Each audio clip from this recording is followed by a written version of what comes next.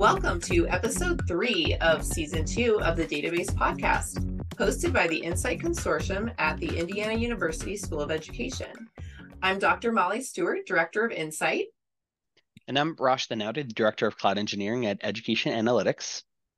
And we also have with us today a guest host. Emily, would you like to introduce yourself? Sure. I'm Emily Oakes. I am the Principal Unison IT Consultant at Indiana University. Unison is a consortium of higher education institutions working to advance work in a few areas, including the use of learning analytics in teaching and learning. Separate from that, I am also the Indiana University Data Steward for Learning Management and Learning Analytics data.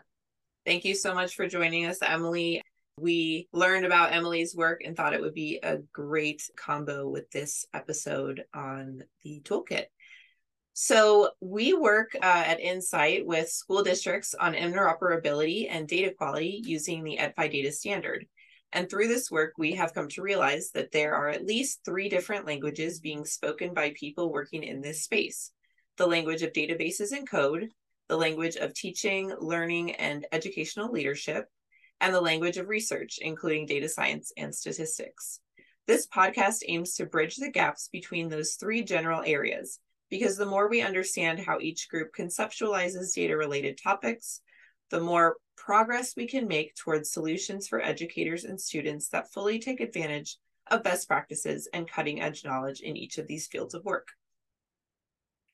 Our guest today is Dr. Amy Hawn Nelson, Director of Training and Technical Assistance for an initiative at the University of Pennsylvania called Actionable Intelligence for Social Policy, or AISP. In this role, she supports integrated data systems, or IDS, and works with IDS sites across the U.S. to develop shared, purpose-driven data infrastructure that centers strongly on data governance. We came across the work of Dr. Hawn Nelson and AISP via the publication of a toolkit for centering racial equity throughout data integration, which was published in 2020. This toolkit focuses on the variety of challenges and risks of data integration for racially minoritized groups, and also provides a number of better practices for addressing those challenges and reducing risk of harm. We at Insight see this toolkit is extremely useful for the EdFi community and others working on data integrations, as it centers social, non-technical implications that are not always on the radar of technology work. We are so pleased that you could join us today, Dr. Hawn Nelson. Thanks, everybody. I am so thrilled to be here. My background is education, but I live in this social policy space day to day. So it is lovely to be with ed-focused people. That's normally not who I get to interact with every day. So thanks for having me. We would love to start by having you give us some background on this work and what led you and your team to envision and create this toolkit. So AISP, our work is all deeply applied work. So everything we do comes from this network of integrated data systems that we run nationally. And by network, it is a very loose thing. It's a very loose term of the word network.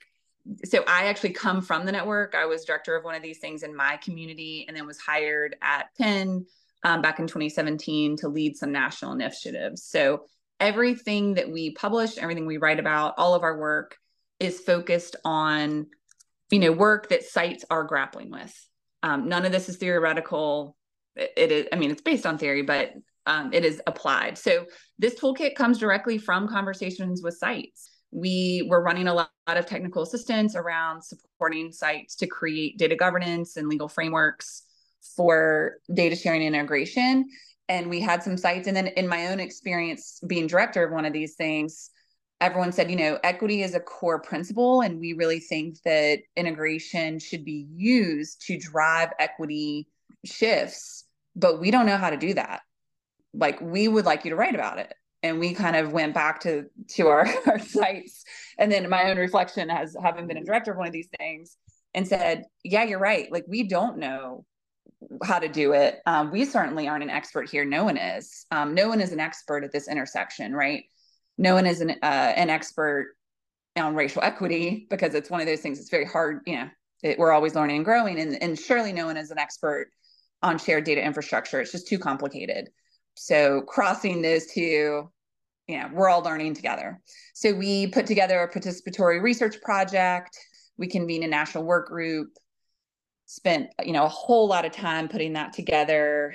This is pre-COVID. We, drank a lot of coffee, ate a lot of muffins, a lot of chart paper, a lot of dot stickers, and really just got people who had been in this world to come to some agreement on some principles. And so that's the toolkit. I am the main kind of like cat herder for this toolkit. It is not my work.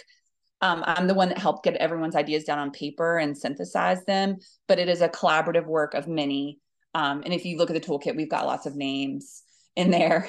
It was we had everyone on our participatory action work group from, a 30-year like self-described bureaucrat in Utah to a community activist, never part of government, who like openly was trying to frankly blow up a data integration effort. So our work group was very intentionally pulling from very different perspectives and vantage points and trainings. But we all agreed that like data infrastructure is here, racial equity must be centered. And so our work was figuring out how to do that. And the toolkit reflects all that. Some of the work that I did while I was at Insight, and then also the same vein of work that we're doing here at Education Analytics, a lot in this resonated with me. So I'm trying to kind of organize my thoughts here. But what was really helpful was you had like this illustration that had a matrix of risk that started to place particular practices on a spectrum with like two axes. Could you kind of walk the listeners through that to help guide some kind of critical examination of our current practice? And it made me start thinking. I had just been at a meeting in Dallas for this big education data collaborative that's starting up for Texas districts. And as I was looking around the room and I was listening to the things that we were talking about in that steering committee, we are so focused on the technical and the costs and completely losing sight of the students and the people that are going to be facilitating all of the flow of data, and bringing that model to this part of the process might help us avoid some really critical things that we kind of bake into our data systems from the jump, because we're not critically looking at racial and equity based consideration. So if you could just walk us through that, that really got sparked a lot of thinking for me. Yeah, no, I am so glad you asked me about this particular topic, because it's one that I present on a lot, and one that like my words around it have gotten a lot crisper since 2020. This is what we call our risk benefit matrix. And this is really like the root of our work at AISP. And if you look at our logo, there's a person in our logo. That is purposeful. Like, we center the people. Like, our work is not around the tech. In fact, if you read anything we write and participate in any of our TA, we are tech agnostic. We have seen data integration done really well with like a hardened computer in a closet. And we've seen data integration done really well with, a very complicated IT stack with $2 million worth of tech consultants and everything in between. So the focus is the people, and how you determine ethical use is figuring out what people think about the use, right? And so it's the table setting is really important here. We call that governance very broadly. So, the people, policies, and procedures that support how data are managed and used. Very broad definition of data governance. One tool that we found the most helpful to think about data governance, specifically for very specific projects, is this risk benefit matrix. So think about just a quadrant, a matrix of 4. Think about the top left corner. If you can make a picture in your mind, the top left, think of that as green. The bottom right is red. And then these other 2 quadrants that are sideways to each other are yellow, right? And so if you are doing governance well, you are making sure that you are staying in the green. If you have the right people around the table to make decisions that are thinking about intended and unintended consequences, then you are balancing the risk versus the benefit to the work. We try to be really careful around being prescriptive, because every community is different and every topic is different. So for example, if your community has a legacy of something, then it's going to be really important for you to think about that legacy. For example, Baltimore City has a legacy there around use of data that is different from other communities. So in Baltimore, data use is going to be considered with a different lens, right, than say Iowa. There are different histories, there are different relevant, pieces to the work, and they have to be considered differently. So we're very place-based here and topic-based. In the toolkit, if you read it, you will see examples where we have placed them. That is just where our work group placed those events.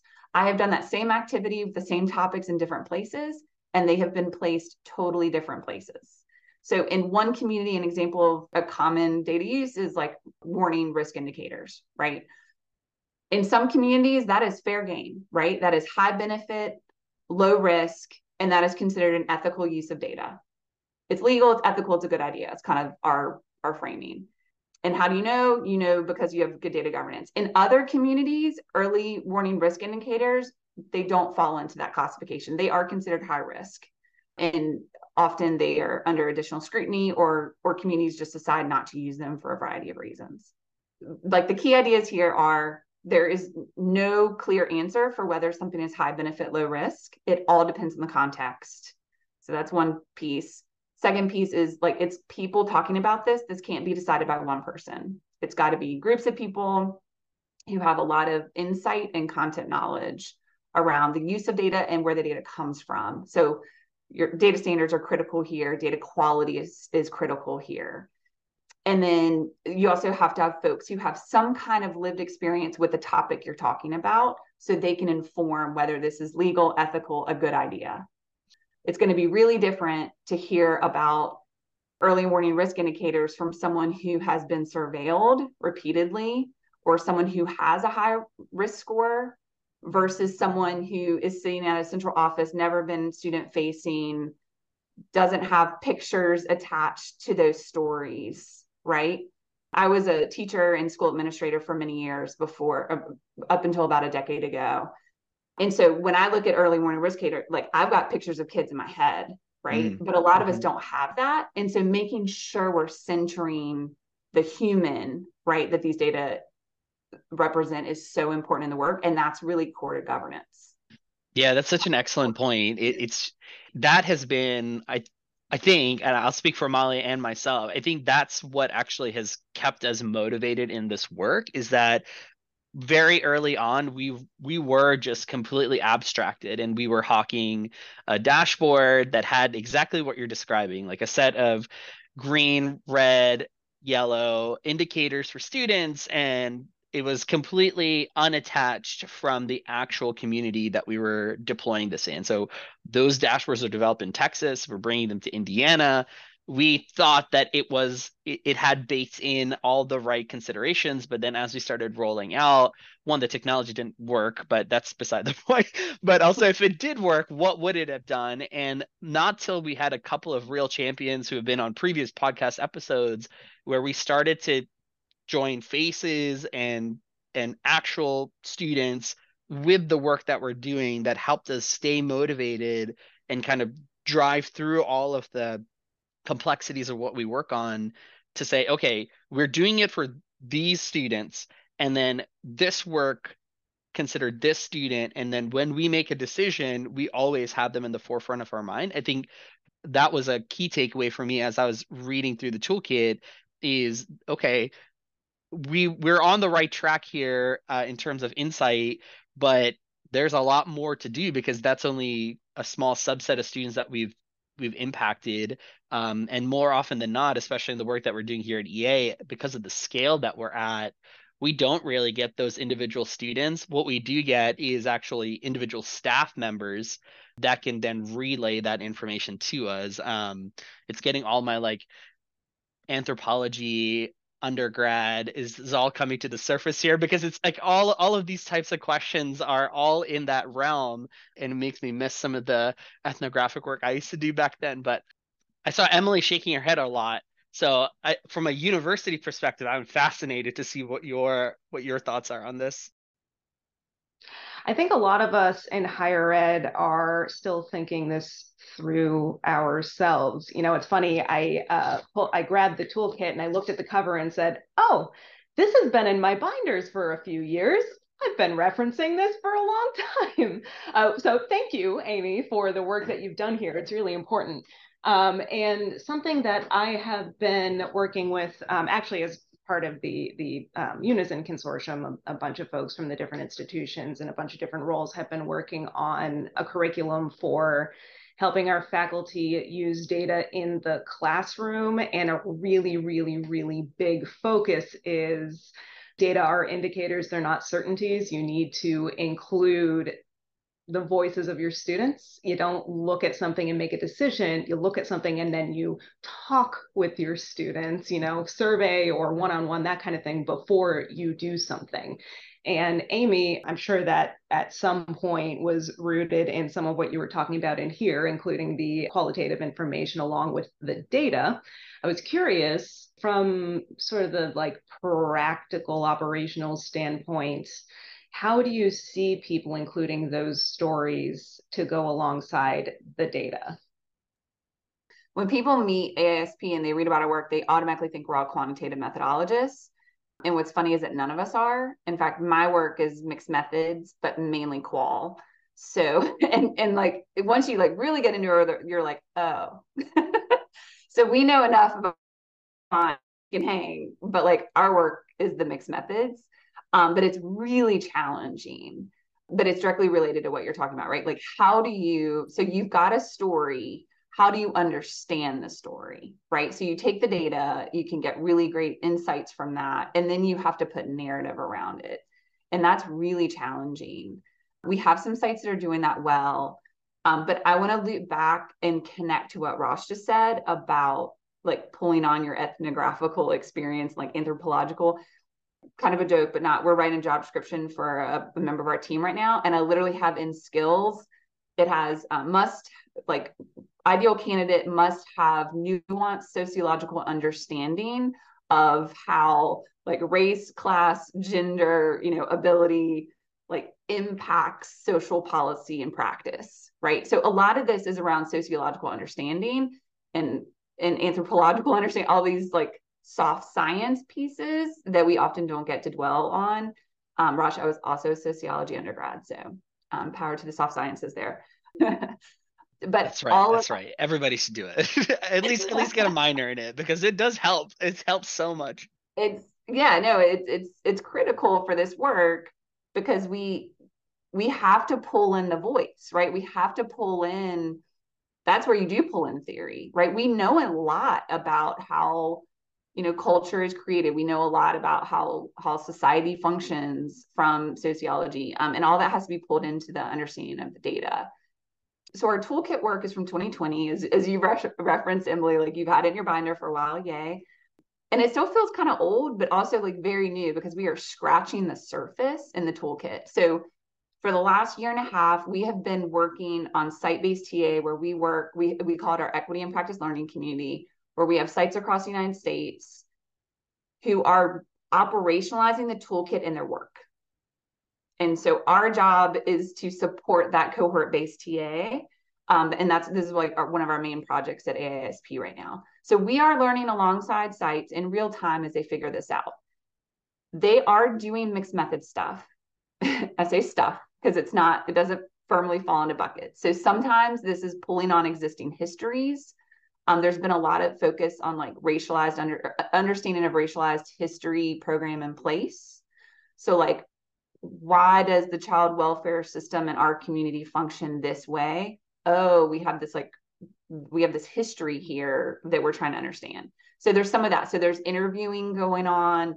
There's a lot of talking to historians going on. There's a lot of geographically based data being looked at. So we're trying to understand the program in place and how it's relevant to outcomes now. So that's a piece of it. There's a lot of participatory action research that's being kicked off. Right now, all of that is very project specific. So for example, we have one site that is focused on parents who are interacting with early childhood systems in their state. So, and that work has been ongoing. That's not particularly through our learning community, but it is work that we keep an eye on and is related to a site in our learning community. We have another site. All their work is based on understanding children who have, and families who've experienced involuntary or voluntary committals for mental health evaluation through the schools. So these are essentially how that plays out. Schools have called for a mental health crisis of a child. A child is picked up by the sheriff's office, taken to a mental health intake facility. And this participatory research is all around like how that happens, what happens, and what are the outcomes, and how can we support families better. So that is inherently mixed methods, right? So they're putting the data around it, which has been fascinating, but they're also putting the story around it, because everyone that's doing the work has had this lived experience of having either themselves or an immediate family member, or they are staff who works with these families and children who have experienced this. So that's like the two main ways that we're seeing the voice put in. So through like secondary sources and existing histories, and then through participatory projects. The third way that isn't as like filled out, but some sites are working on it, is through specific governance structures. So you may have like a resident advisory board. So let's say like there's a proposed data use for integrate data. It goes through like a data stewards group. It goes through an executive group, goes to a data stewards group. Before it is approved, it goes to like a resident group. So I would say like three main mechanisms that we're seeing right now for that. We're all mucking through the muck. No one is doing this perfectly. It's tough work, and it's really hard to get funded. So I don't want to miss that. Like, people are doing it because they're passionate about it, but like the money isn't always there, which is tough. How do you reconcile that with like the amount of time that it would take to do that adequately? Because I'm just thinking, when you start scaling out and you're maybe covering multiple communities with a data project, that seems overwhelming to just imagine the amount of work to connect all those dots. Totally. I actually have like a slide in a presentation deck that I do a lot that has like the weights of like a scale, and it's identifying tension in this work. So like the tension is, in an ideal world, we wouldn't have data infrastructure without community voice at every step of decision making. The reality is that this data infrastructure exists. Like, the horse is out of the barn, the train has left the station, whatever metaphor you want to say here, like, it's too late. So all we can do is do the best we can do, right? We can't let the perfect like stop us from trying to improve practice. So yes, like, we need more voice, and we need data to inform decision making, right? And so we just have to balance that, and we just have to be like crystal clear in that we wish it were better. It's not. We're doing the best we can. In terms of governance and governing in these areas, and I'm thinking like on a broader scale, these questions bring up to me like this bigger question of democratic participation, and thinking, especially because we work primarily with education agencies, state and local, technically, these are elected or some part of an elected government, right?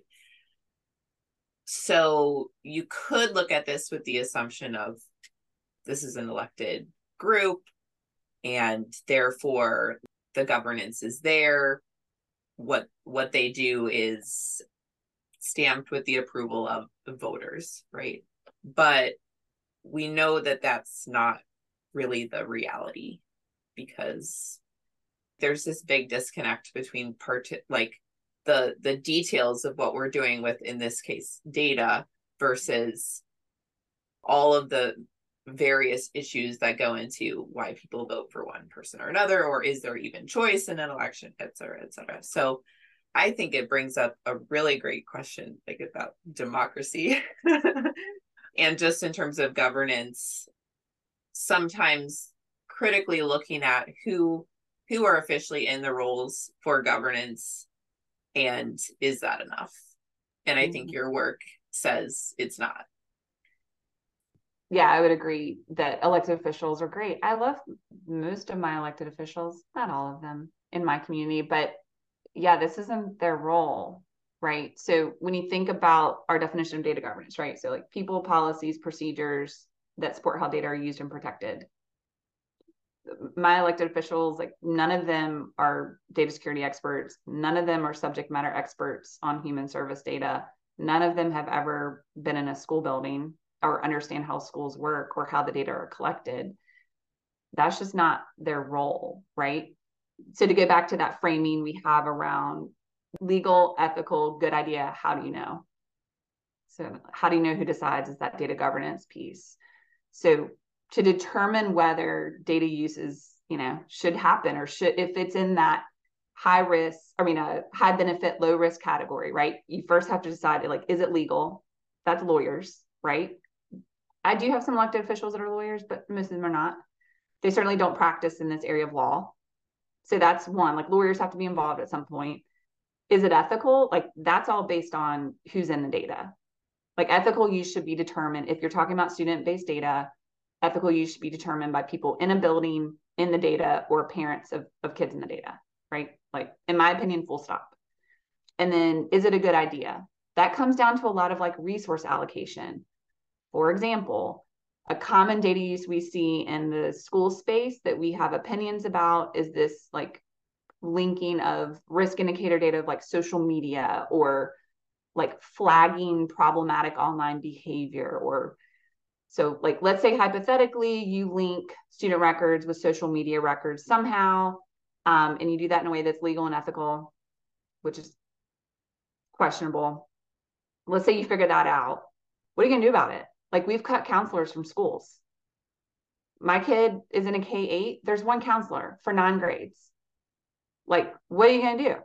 Like, let's say you have a kid who does something in social media and they're flagged and you don't have any counselors. Like, how are you acting on that? Right.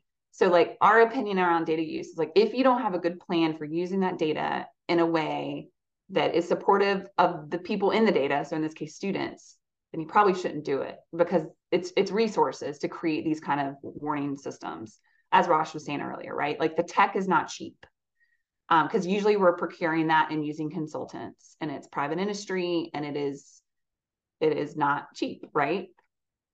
So like thinking through all of that, and I acknowledge that it's super complicated work, but it must be just like that discernment process must take place, in my opinion.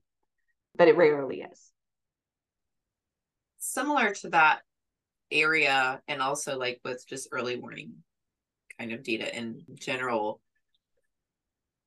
as Rosh was talking about, like we've created our kind of dashboards, in collaboration with school staff, but especially as I've been reading more about kind of data justice concerns, and you can't control what, like we have a collaborative of 30 districts. So if we provide data to those 30 districts and we do it in the same way because the economy of scale is what makes it possible, even if it was designed with, and this isn't like about our districts, it's any kind of tool like this anywhere, you can't control, you don't even know how it's being used on the ground.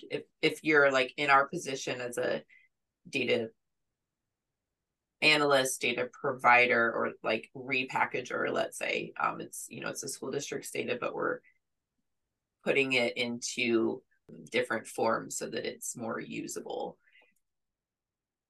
I don't know if you have any thoughts on that, but it's just something that I've been weighing on me since I've been getting more into this topic is, should we be providing that kind of data at all if you can't know how it's being used? Even if some people are using it for supportive interventions, you don't know if that's the case across the board. Yeah, I think that's an opportunity to seek out some funding and do some focus groups. Like understand it. And also it's formative, right? Like you want to improve what you're doing. Like data is really important. I mean, so just like a little connecting the dot story, like I was a school administrator when I got hired to be the director of the integrated data system in my community, which is Charlotte, North Carolina. And I was hired because I had a reputation as a school leader who used data in really important ways to drive student achievement and frankly in staff retention. So like using data is critical in a building. Like that is how, in my opinion, that is like one of the easiest, most cost-effective ways to move kids and families and teachers forward, right, for achievement. And there are ways we can do it that are really destructive. And we have to acknowledge that tension. But we also have knowledge like data is the path. And like I was saying earlier, like the train has left the station. Like we're already through the school official exemption under FERPA, already giving mass amounts of data to tech companies and to use these data in ways to drive school improvement. So like, again, horses out of the barn. So all we can do now is make it better and improve the process.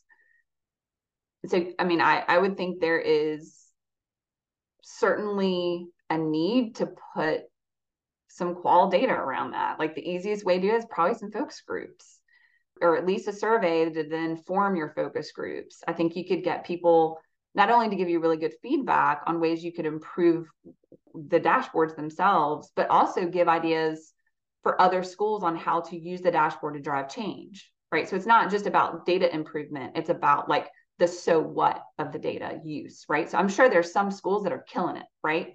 There's some schools that are like using that data, pulling them into intervention team meetings every week, like really shifting outcomes for kids who need outcomes to shift.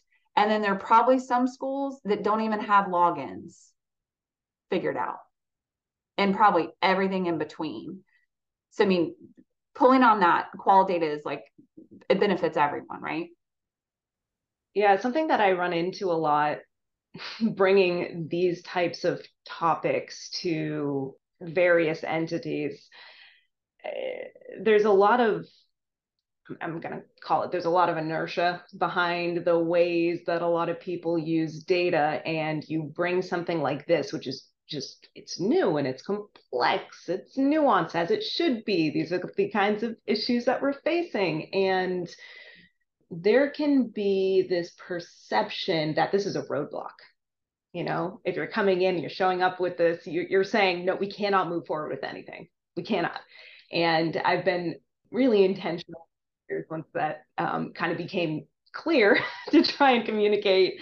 No, we have, you know, in some ways, to borrow language from elsewhere, an ethical imperative to use the data for good if we have them available to us. But you in your work, have you run into that sort of challenge with this? How have you navigated that? Oh yeah. I mean, I believe in putting friction around data use. And that you know, people do not like to see me in meetings sometimes, and that is okay. I am totally down with that. If everyone liked me, I would not be walking in this world in an authentic way, is the way I view that. So yeah, I think that there is a lot of data that is used in ways that are questionable legal, in my opinion, not ethical, and certainly not a good idea, right? So yeah, I think a lot of data you should probably stop, or at least like pull back. I also think we don't use data effectively. I think that we are using data to make big decisions that are of insufficient quality. That is a huge issue of mine. You know, in fact, in my former role, like I inherited a data system that was amazing. My predecessor like really did an amazing job. But one of the first things I got to do when I was pulled in, like this is well over a decade ago, was delete a bunch of data, because there were significant data quality issues that no one felt comfortable pressing the delete button. I did feel comfortable, and we did press the delete button on that data. So I think there are like real imperatives around data quality measures, making sure we have data collection standards figured out, making sure we're talking to subject matter experts. I mean, I am always astounded by the conversations I have with executive leaders that are like, oh yeah, our data is great, blah, blah, blah, blah. And then you talk, whenever we do a lot of data landscaping where we go into a site and do like 40 to 50 interviews. I always do a range of vertical. So we may talk to the head and then we'll talk to everyone below. And when I talk to the on the ground subject matter expert, like the people he's mucking about in the data all day, they're like, oh no, our data is like a sewer. Like this issue, this issue, this issue. We had the server failure 4 years ago. It corrupted this, this, and this. Like this is in data jail because we procured this out to a data management company and we have to pay $2,000 to get it back. I mean, it's like issue after issue after issue after issue. But that it's not, the issues aren't written down anywhere. Like they're in someone's head or in someone's email. They're not communicated clearly in metadata. There's no like data quality standard that's rigorous or shared in any way. I mean, these are just rampant issues. So I'm all for data use, but only if we have these other things in place. And frankly, those things are rarely in place. So yeah, I'm not loved in all places. Is the summary. I relate. And I will say, you kind of got to this point. One of the ways that I often talk about this sort of thing, especially when I'm talking with like IT folks about it, very often ethical data use is also effective data use. It's unethical because it's incorrect, because it's leaving something out. So framing it that way a little bit more, leaning on the language of efficacy, a little less on the language, ethics, ethical, has helped. And both very often are accurate. Yeah, I agree. I think that can be helpful when my language shifts a bit when I'm talking to, data custodians, that kind of crowd. But I also believe that ethics has become like a little bit of a dirty word, and like doing my part to bring it back. Like, because ethics is this topic, we don't get training on it. So I'm really excited about a new class I'm teaching at Penn in the fall. It's called Applied Data Ethics Law and the Social Good. And we realized in the creation of this class and like looking at a scope and sequence for other classes that we don't have robust ethics offerings. And then we did a scan and, we found out no one has robust data ethics, like ethics offerings, much less data ethics offerings. It is a very small group of people who are focusing on this, and it's not built into trainings and degree programs as, in my opinion, it should be. When you track back data, like public data gone wrong, and there are lots of stories in the media about this, they usually fall into two categories. One of just like someone being busy and doing something stupid. That's a lot of the issues that we see that hit the media or that we know about anecdotally. The second category is someone making a decision that didn't consider unintended consequences that are ethical in nature, right? You can generally put them all in those two categories. And then occasionally you have like a malicious intruder, but that's usually like a whole nother bag of worms. So yeah, I agree. It is easier to couch this in the language of like margins of error and, and that kind of stuff. But at the core, like using data, especially with high stakes decision making with large margins of error, is a bad idea. It's also unethical. I think connecting that to what we were just talking about with like data quality stuff, that is very along the lines of what we are trying to do using the FI data standard. It's now used throughout our state. We work with local districts, but our state is using it statewide for state reporting. And I really think this has to be an iterative process between the technical, like all of the processes of data loading, data cleaning, data checking. And then when you start using the data, then you see this whole other host of data quality issues that you didn't see when you were just spot checking, because now you're seeing meaningful data and thinking, oh, that aggregate number cannot be right. I dig back in, and then that goes back to the technical folks. But I think the more common approach is that it's just on the technical folks. And we are not often connecting like the iterative cycle. Like one thing that we've learned to say to our districts when we're starting to do data reporting is you're going to see things that aren't right. And you have to tell us what those are because we cannot know. So this is a process where we have to go through this together, and it's going to take a while. But unfortunately, I think a lot of the folks in non-technical positions just want it to be right. And so like I'm trying to get better at figuring out how do I get people to buy into that iterative investigation into the myriad of ways that data can be messy and get clean. Yeah, so another kind of metaphor, analogy, whatever literary device I'm using, that we often say is this idea of like kale, and like we all want to have a smoothie that's got like nutritious things in it and tastes good. So we think of like the smoothie is the outcome, the banana is the analysis, like everyone wants to do that. But it's the kale that makes the smoothie, right? So we focus on the kale. It's like the stuff nobody wants to focus on. So that involves cleaning, that involves metadata, that involves, like identity management, that involves double checking your identity management, all these pieces that are not always focused upon and certainly not always taught. I find that to be like a very interesting shift in some folks I know who were trained under like the computer science model.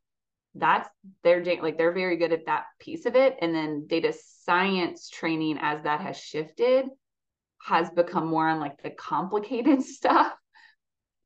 But like where the quality issues are and where the work that has to be done is just like the old school cleaning, the old school like ETL processes. That is, I think, a focus that we've lost, and I think that's impacting our quality.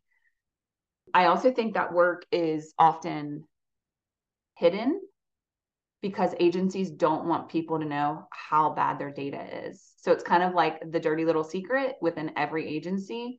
Oftentimes we notice people will say they refuse to share because of legal reasons. And then, you go through 6 months of conversations and you realize it's not really legal. It's because they know they have data quality issues that they're working to fix, and they don't want to share until they fix them. So it's also related to data flow, especially with cross-sector projects. And one more point, the management part is really hard to get funded. So when you're doing funded work, everyone wants to fund like the analysis, like they want the hierarchical linear modeling, they want all this, like they want all this, and they want the reporting, and they want the Power BI or the Tableau dashboard, but they don't realize that it's going to take like 6 months of everyday work and like interns going blind on spreadsheets to get there.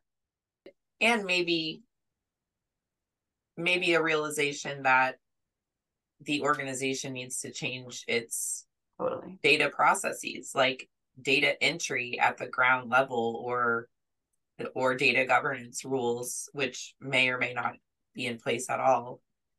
That is really hard. Yep. Like, because it's not just technical, it's a culture shift. Totally. I mean, I can't say this enough. Like, I myself have been a part of many projects where we have literally been like, we're stopping the project fully in every way, shape, or form. We're going to wait. We're going to get, often it's for legal reasons. Like there's no informed consent around something where there has to be legally, and no one's thought about that.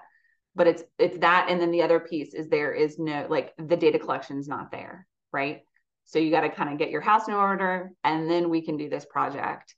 And I can say there's like been some really great staffing around this. So in my community, Charlotte-Mecklenburg, we've done some really great work with data. We have an integrated data system here called the Charlotte Regional Data Trust. It's very well established, trusted, really well run through the Urban Institute at UNC Charlotte. And one of the things that that work led years ago was this county level staffing, where they had someone they called data in, and then they had someone called data out. So they literally had county staff for around homeless management work. So this was around community support services, so focused on folks experiencing homelessness, but also related to education, because that includes McKinney-Vento, to link it to the education space. So they literally had 2 staff members. One was called data in. All this person did every day was meet with homeless service providers and help them on their data collection and like data management and data processes. And then they had a role, I don't remember her title, but we lovingly referred to her as data out. She was in charge of like reporting, dissemination, but also running all the governance pieces of it. So like, how do you make sure that everyone has reviewed this data license request that should before it's approved? Like, I can't say enough about how those 2 roles shifted the work in our community. And this was, at this point, this was like, I don't know, 8-9 years ago. This isn't like new and innovative, but it shifted, and it shifted everyone, right? Because once they got their house in order, other people did too. And now the data quality that's coming out of our government services is night and day. But that took funding, right? And that took our county government committing to it, which is hard to do in a lot of places. I think the idea of dirty data, that thing, is really complicated. The area that I am working in most often, it's not that we have people who are entering data. We are working with data that is generated when somebody interacts with a system. So a student is in their learning management system, they are clicking through pages, they are clicking on their assignments, etc. And those data are captured, yada, yada, yada, used to make some kind of decision down the line. And we might have somebody far on the other end, you know, they're looking at a dashboard and they'll say, hey, this isn't right for some reason or another. And there are so many reasons that might be the case. You know, we have students who, especially students in vulnerable populations, who are using an older device and their page views or what have you don't get captured. You have, you know, whatever table was built to capture their data in the first place has some issues, so something isn't getting categorized correctly. There are interpretation issues all the way down the line, whether it's the person looking at the dashboard or, well, I lost the other one. Regardless, there are a lot of places that the data can be made dirty, and it can feel a little bit like whack-a-mole trying to fix them all. And in my opinion, we're never going to be able to whack all of the moles. And that's one of the reasons it's so important to have the qualitative data along the way. It's the other stuff, creating the more holistic picture. I have an IT background, and in IT, for a very long time, there's been this idea that data are objective. And thus, this idea of something that's automatically generated being reported down the line being incorrect can be hard to understand, but that is our reality. I mean, I think a huge part of that is knowing the moles, right? So that's why, like, any discussion is, we got to talk about metadata, because someone knows these issues. Like, these are not a secret, but you add in staffing turnover, like you add in the great resignation of the past 3 years, and think of the institutional memory that's been lost on these administrative data sets. And a lot of times I think that the people who are most aware of those issues are not in a position of power to be heard. Agreed. Yeah, 100%, which is why governance is important, because if you have bylaws that demands a data stewards group where everyone has a voting right, and that is required for your MOUs and data sharing agreements to be executed, that puts some power around it, right? That becomes power sharing and power distribution. So my answer to almost everything is governance. Well, and I also think there's, because at least like in Indiana, the average district size is 3,500 students, so very small. And often there's one person who's working on data and it's only part of their job. They have other things as well. And so if there's an issue with the data and they bring it up, it can be seen as their problem or their fault. So there's also like a risk to bringing up some of these issues to people who don't understand the complexities, which is going to be almost everyone else in a school district. Totally. No, I mean, I think that is such, the staffing around this is so tough. Yeah, and actually this was the staffing and capacity is another issue that I wanted to speak to, because like a lot of the things that are included in the toolkit as good practices require some dedicated staffing. And thinking about school districts, but I think a lot of social service organizations would fall into this too, is just no one has enough time to even do the bare minimum. And by bare minimum, I mean what is required by law or agency decision in terms of sending data or reporting data or collecting data. And so it just like, it feels like a luxury to be talking about these things, which should not be like, they should be baseline required. But I know very few districts who would have that extra capacity, or not extra, but just capacity. I'll go bigger picture here. That's because there's been like a pretty steady war on public education nationally, but especially in some states. So yes, there's not capacity here, but there's capacity for very little, right? Like we know a lot that we're not doing best practice in every place, right? We have a lot of information about class size. We have a lot of information about the role of student support services. Like there are many, many spaces in public education where we are not adhering to best practice. And this is just another one, right? But I think we do have to say, we can do small shifts. I don't think we can just throw up our hands and be like, this is too big, we can't do it, right? And so we have to say like, what is one small shift we can do? And that's really the role of the toolkit. We hope that anyone who interacts with the toolkit can read through the positive and problematic practices page and be like, oh, you're right, I could do that one tiny thing differently.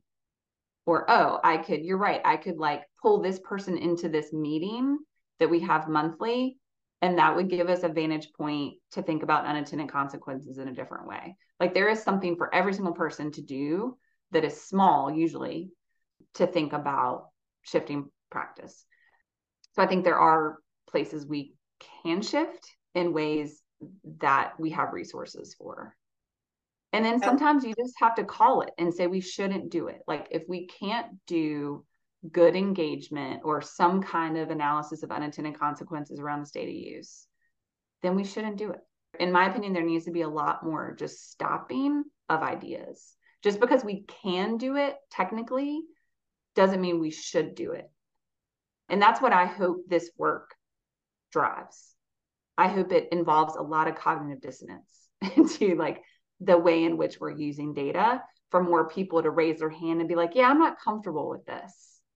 Or like, I'm realizing that this entire project is around like this population, and we don't have anyone in this room who has ever been a part of that population, who has a family member in that population, or has provided direct services to that population. And that's a problem. Like, I hope that's what people will get out of the toolkit and out of our work in general. I'm really glad that you said, the focus on the small shifts, because, when I first read through the toolkit, I was like, oh my God, a lot of these things are either out of my control or like really big. And I remember pulling out, maybe 8 or 9 things that I thought, these are things I can do. But I still felt overwhelmed and kind of like very negative about the possibilities. So I think that, especially if other like listeners are kind of thinking in the same way, like, focusing on that sort of harm reduction approach of doing a little bit to improve is better than doing nothing at all. And hopefully as we do a little bit here and a little bit there and a little bit more, there starts to be more critical mass of movement and conversation and like kind of a cultural shift in how we do these things and how we talk about those things. So thank you for reminding me of that experience I had the first time I read it, and I was like, oh no. Yeah, so along those lines of sort of the small shifts, early in the toolkit, folks are asked to consider how data use can help communities interrogate systems instead of just informing how to treat communities with additional services and programs. And I think that's a really interesting point, and just a little bit of a like place where we can pause and think about what we're doing and maybe make a little bit of a change. But it's also something like I don't think that mindset is super familiar to a lot of people. So I'm curious, do you have any examples of like times when you've seen that shift happen, or, you know, just examples in either direction of those types of questions? Yeah, I mean, I think the easiest way to think about this concept is like, okay, there's a problem and we're trying to use data to solve the problem. Is this problem an individual problem, or is this a larger problem, right? So one common like visual that I give when I'm talking about this, I do a lot of my own research is around educational equity. And if you geocode data in our community, you can geocode a range of indicators from, you know, housing to crime to potholes to water consumption to, you know, all these things, right? We have this great long-term project in Charlotte-Mecklenburg called the Quality of Life Study. It's been around since the 90s. It started in like paper copies. It's now all digital and it's amazing if anyone wants to Google it. But you can take any of those maps. They're all the same map. And then you overlay student achievement, it's all the same map, right? So you have to ask your question, like the question, why are we focused on individual kids when it ain't the kids, right? It ain't the fish, it's the water. And so whenever possible, we have to ask that question. Is this about individuals or is this about larger systems? And so just as much as possible coming back to that, right? Kids may not need another program in a school. They may need a housing voucher. And this is why like my own work shifted from focusing on individual outcomes with kids to large system, which is why for the past 10 plus years, all I've done is cross-sector data integration work. Because that to me is how we're going to shift, right? We need to get the kids the services. We need to get families supported fully if we're really going to shift outcomes. And we need to drive advocacy for good social policy. So to answer your question, like clearly, like as much as possible, focus on the water rather than the fish. We often don't need a new program, but that's our default setting. Unfortunately, I think we're about out of time. This has been a really great conversation. I feel like we could probably ask 10 or 20 more questions here. So I just want to say thank you so much. Amy, if you have any last takeaways or things that we didn't get a chance to talk about that you really want to mention or reiterate something that we already talked about, I want to give you a chance to do so. Yeah, no, I really appreciate the conversation. I really appreciate like the singular, like concentrated focus on education here, because I do think it's so relevant to this work, and just grateful for the space and bandwidth to talk about it. And if anyone's interested in like governance, legal issues, all these things, we tried to capture our learnings down. And so check out our website, aisp.upenn.edu, because we're always, in fact, we just we're publishing a brief on consent this week. My colleague Deja Kemp is the lead author for that. It is really a strong contribution to this work. We do a lot of kind of disentangling these challenges specifically to FERPA and HIPAA. And I could see that being of interest to some folks on this in this audience as well. So yeah, we'll put links to that in the show notes. And Rosh, Emily, any final thoughts or questions? One of the things that we have an opportunity here is in about a year, once ESSER dollars start to expire, people are going to be left with investments in data systems, and a lot of what you brought up in terms of persistence with wraparound practice and having bylaws or governance documents or whatever it is are going to become crucial. Otherwise, these monolithic data systems that are being implemented with tons of ESSER dollars are just going to exist, and people are just going to either ignore them or use them maybe to persist outcomes that we don't want persisted. And so this is an ideal time to start to socialize this amongst the groups that we all work with, because there's tons of money out there and tons of stuff is going to be rolled out. And I fear for that stuff just perpetuating our current norms. That's kind of a downer ending. So maybe somebody can do a more positive ending. I mean, like, this is not, sunshine and rainbows work. Like, if that's what you need to get through the workday, then like you picked the wrong topic. I'm sorry. I will say that like we are seeing shifts here. I mean, we just rolled out our second cohort for our equity practice learning community. The focus of that is educational equity, and we had tremendous applications. We had 13 sites apply. We would have liked to accept all 13. That was not the case 3 years ago. I mean, there is shift happening here, and the field is growing and like really moving in a meaningful direction. So that can be our positive part. Like, we are seeing the field move in rich ways. And so thank you for all the people in the audience here that are listening, that are a part of those shifts, because it's the individual actions of people in these systems that are making this work move. Way more uplifting. Thank you. Yeah, I'll echo. There are a lot of positive shifts going on. We're in a really interesting time, right? Like, the pandemic hit and data collection and use just absolutely went wild in ways that it didn't before. We are now dealing with generative AI on top of all of that. There were a lot of things happening, and there are a lot of people looking for ways to engage with the data, engage with these tools without causing harm. I think the conversation has really been elevated. I think there is definitely more of an awareness that all of these technologies can be used for great good and great, ill is how I'll put it. Having these kinds of resources like Amy, what you and the group have put together available, they really hit at exactly the right time. So thank you for your work. Thank you for putting this out here for us. It's a really big deal, and I think it's going to be really beneficial for this work going forward. And also, thank you, Molly and Rosh, for letting me crash this party. This has been a great conversation. All right. Thank you, everyone, so much, especially Amy, for joining us and talking about these things and helping us further our understanding and giving us some ideas on ways that we can improve ourselves, and hopefully our audience found those as well. So thank you again. This was great. Yeah. Thanks, y'all.